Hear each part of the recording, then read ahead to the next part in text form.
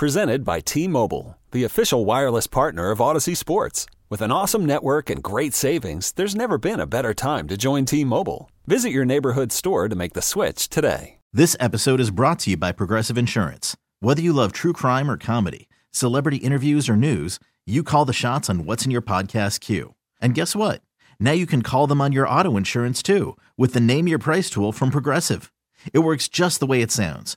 You tell Progressive how much you want to pay for car insurance, and they'll show you coverage options that fit your budget. Get your quote today at Progressive.com to join the over 28 million drivers who trust Progressive. Progressive Casualty Insurance Company and Affiliates. Price and coverage match limited by state law.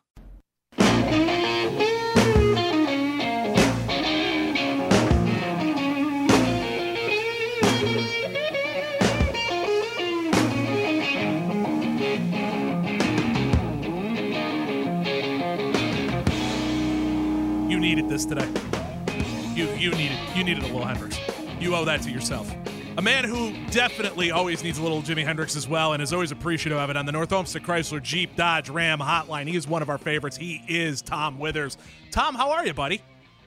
I thought it was Stevie Ray for a second. You had me. No, that's Hendrix. I want to say, is that Band of Gypsies, Bone? Yeah, Band of Gypsies.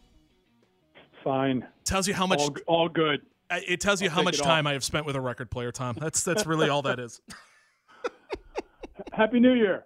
Happy New Year to you as well, and a very happy holidays. All right, buddy. Let's start with the Browns, and then we'll do Cavs a little bit later on. Okay. Where are you with this Browns team right now going against the Commanders? It sounds like all of the starters are going to play, and they are going to go in trying to win the last two games of the season to put good tape together and try to put Watson in the best position to succeed. Do you agree with that idea? I'm going to give you the standard Berea answer. I'm just focused on Sunday. We're taking this a game at a time. There's a lot to unpack there, Dan. I'm fine with their approach. I think it's important for this team to finish strong. I mean, we've seen, and especially this year, Dan, given the Watson suspension, which, let's be honest, that shaped everything, right? I think once everybody knew the length of that suspension, you had to view this season through an entirely different lens.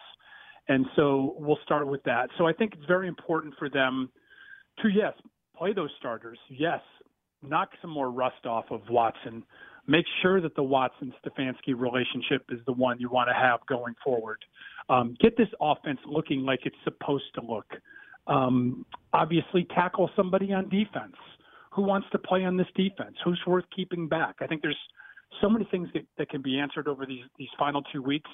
I also think it's a good chance for Kevin Stefanski to show if he does, in fact, have his players' attention, if they do respect him and love him like Deshaun Watson said yesterday. So, yeah, while these two games don't mean much in the standings, I do think they'd mean quite a bit for the Browns. Where are we right now with Joe Woods and the defense?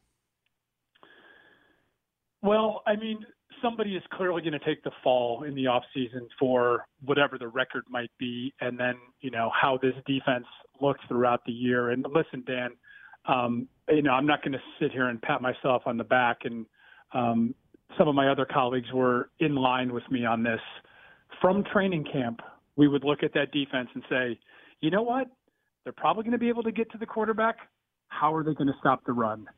That was a question from day one, and it really hasn't been answered. And in fairness to Joe Woods, who I think is a terrific guy, and I really like him a lot. He's obviously very personable. I think he is a good coach.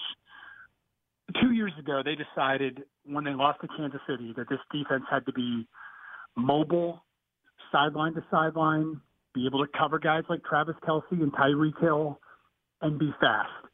And to be fast, you needed to be small. Well, then they forgot about the big boys up front.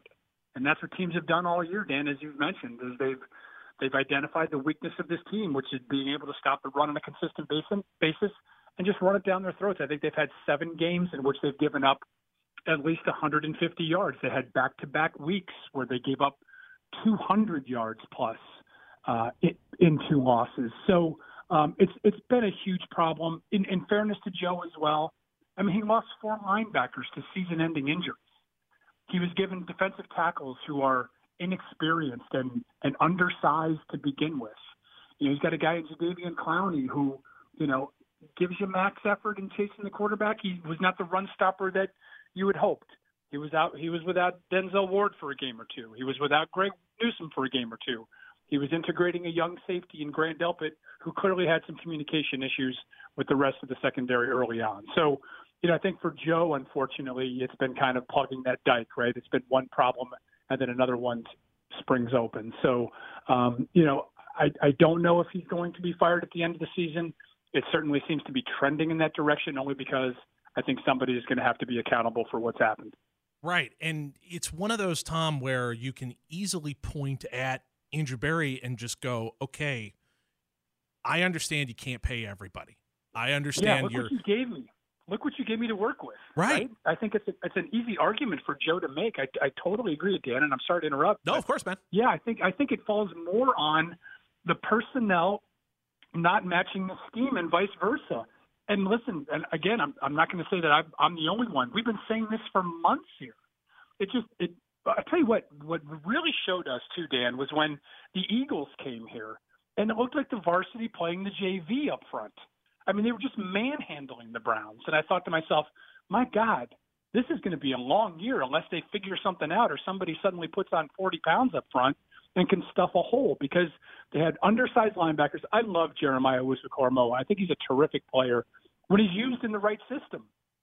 And he was getting his head handed to him all the time for teams that were pulling a guard and coming through the hole and waiting to see, first of all, maybe him take himself out of the play, or then just riding him out of the play. And once those running backs, as you know, this is not 8th grade football. This is not high school football. Once those running backs get beyond that first level, a 2-yard gain turns into 7 pretty quickly. You're done. And it's always been my biggest thing with this is, where was and I get everything that was laid out. Hey, defensive tackles aren't where they were supposed to be. You've gone through all of these linebackers in between there. JOK is an undersized guy who I think the idea the front office had with him was Derwin James. I want to take this guy. I want to put him in coverage every so often. I want to rush the passer with him. I want to do all of these different things. Maybe not to the level of what the Cowboys are doing with Micah Parsons, because that guy's a freak of nature. Yeah. But that general idea of, okay, I want this guy. Player. Right. He's my Swiss Army knife. Yeah, and I think potentially that's what was going to happen, Dan. I'll be honest with you. I think Joe realizes what a weapon he's got there. Now, if you think back, though, to those first games, right, that we're talking about, right out of the gate this year, right? Carolina, the Jets, Pittsburgh, Atlanta. What was the underlying problem for the Browns defense at that time? It was the communication problems in the secondary, right? So Joe Woods is dealing with that problem right out of the gate, and he's thinking to himself, okay, my guys in the back don't know what they're doing, so I got to get them cleaned up before I can even think about being aggressive or using JOK in the kind of ways you just mentioned, Dan. So I think it came down to, while trying to address one problem, another one happened. And then when you start adding the variables of injuries and guys being banged up and, just the snowball effect that it has when a team starts to run on you, that's where we're at. That's why we're at where we are. Tom Withers, Associated Press, joining me on the Northumsted Chrysler Jeep Dodge Ram hotline, helping me lament this defense, because I feel like that's what this is. we're trying to just figure out exactly what happened and why it ended up going that direction.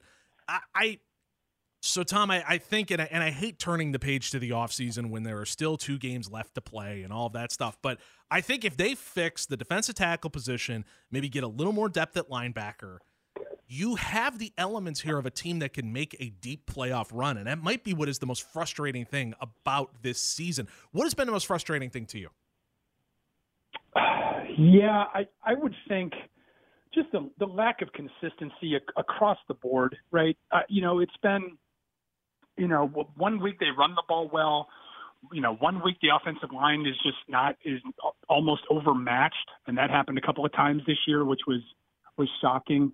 I think the thing that I would caution people about as well, and I always have to remind myself as well, Dan, is that there's a lot of things going on behind the scenes that we're not privy to, right? And that can be guys that are playing, hurt to the point of injured, right on that fine line of should he be out there or should he not be out there. And I think you had a few of those instances this year with a guy like Wyatt Teller, who's a terrific player.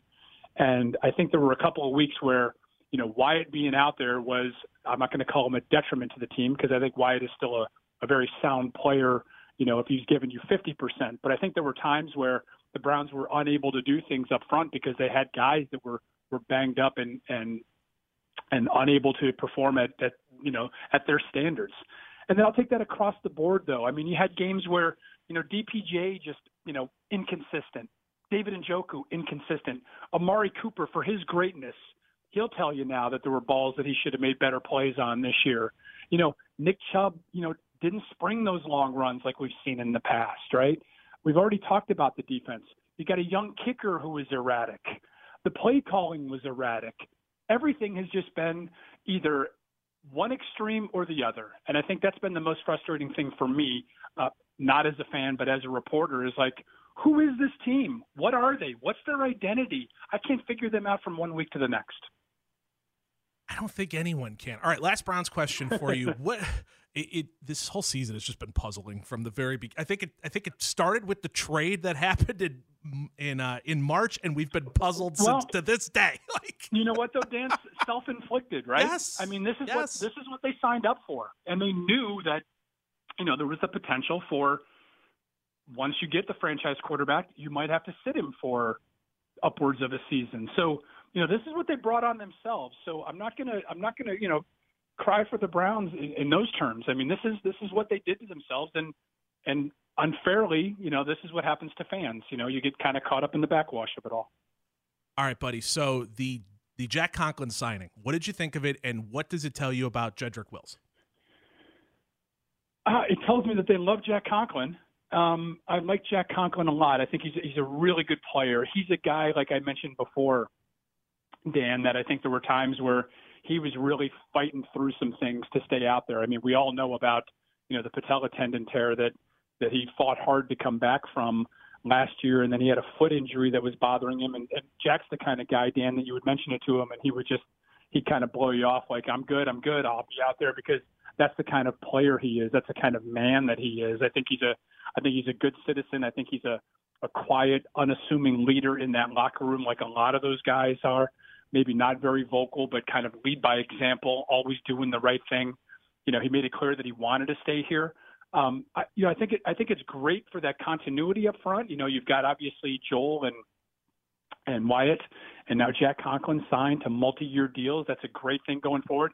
I think Ethan Postich has shown that he might be your center going forward. We also forget too that the Browns went through 4 centers this year, with season-ending injuries. So not an ideal situation there. And in terms of Jedrick Wills, I think we've seen flashes, but I'll go back to what I said to you before: inconsistent. You just don't see enough of them from him. There's been questions about whether or not he's always been healthy, and has he been, have the injuries been to the point where they should have sat him as well? So I think we want to see more. Like, obviously, they've got a decision to make with him as far as his rookie contract and that extension coming up here in the offseason. So I think there's still enough to work with there. I think if there had been a shift in maybe that kind of thinking in Berea, we may have seen James Hudson or somebody else tried out over on that left side. It's an important position, Dan, so they've got to get it right. But I don't think I'm ready to give up on 71 quite yet. Me neither, man. Me neither. Tom Withers, the Associated Press, joining us on the North Olmsted Chrysler Jeep Dodge Ram hotline. All right, I got to get a couple Cavs thoughts from you. Last night, Pacers came out, shot 61% from 3, and just absolutely, dictated tempo the entire night, got up and down the floor against the Cavaliers. We've had a couple of these games this season, and especially a few of late, where the Cavaliers almost seem to have lose their identity and try to get up and down with these teams. Are you concerned with that kind of thing, or is it just one of those, 1 of 82, we'll be fine?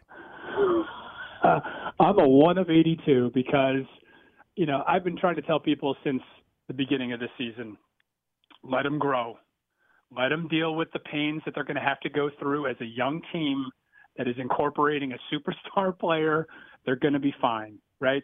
I tell people too, like, as long as they finish, to me, in that top 6 in the East, successful year, get to the playoffs.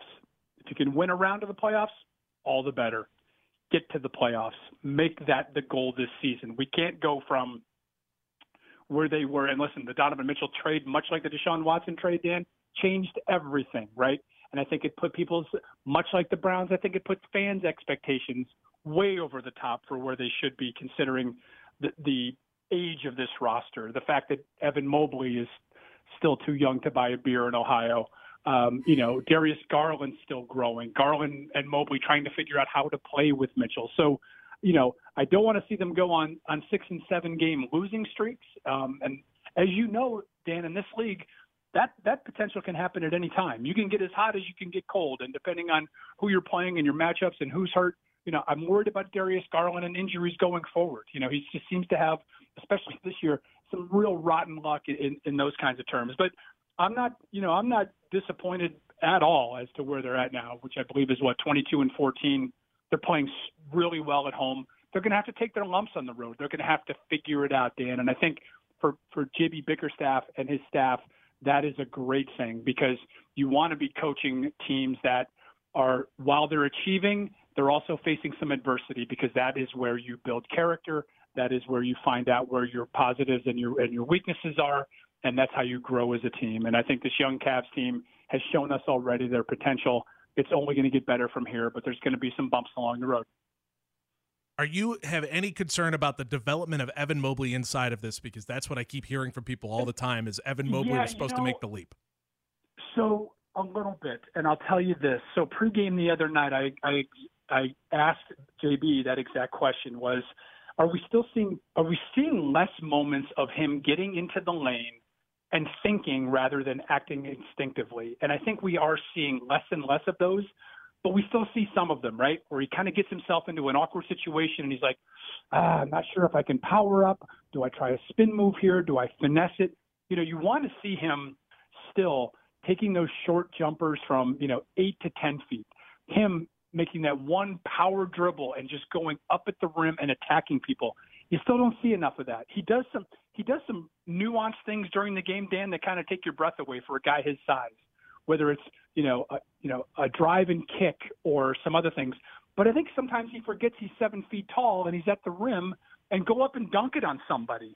He's got to get a little tougher. And I think that only comes with time. And again, like the whole team, that only comes with experience. So, would you like to see him develop to be all of a sudden a 27-year-old five-time All-Star? That's not going to happen. It's got to happen organically. But he's definitely got all the tools, and I think he's got the right coaching staff to get him to where he needs to go.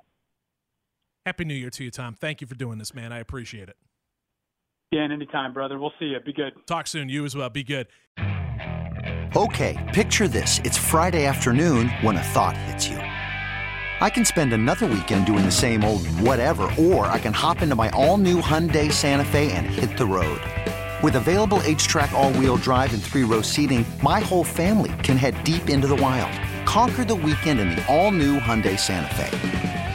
Visit HyundaiUSA.com or call 562-314-4603 for more details. Hyundai, there's joy in every journey. This episode is brought to you by Progressive Insurance. Whether you love true crime or comedy, celebrity interviews or news, you call the shots on what's in your podcast queue. And guess what? Now you can call them on your auto insurance too, with the Name Your Price tool from Progressive. It works just the way it sounds. You tell Progressive how much you want to pay for car insurance, and they'll show you coverage options that fit your budget. Get your quote today at Progressive.com to join the over 28 million drivers who trust Progressive. Progressive Casualty Insurance Company and Affiliates. Price and coverage match limited by state law. T-Mobile has invested billions to light up America's largest 5G network, from big cities to small towns, including right here in yours. And great coverage is just the beginning. Right now, families and small businesses can save up to 20% versus AT&T and Verizon when they switch. Visit your local T-Mobile store today.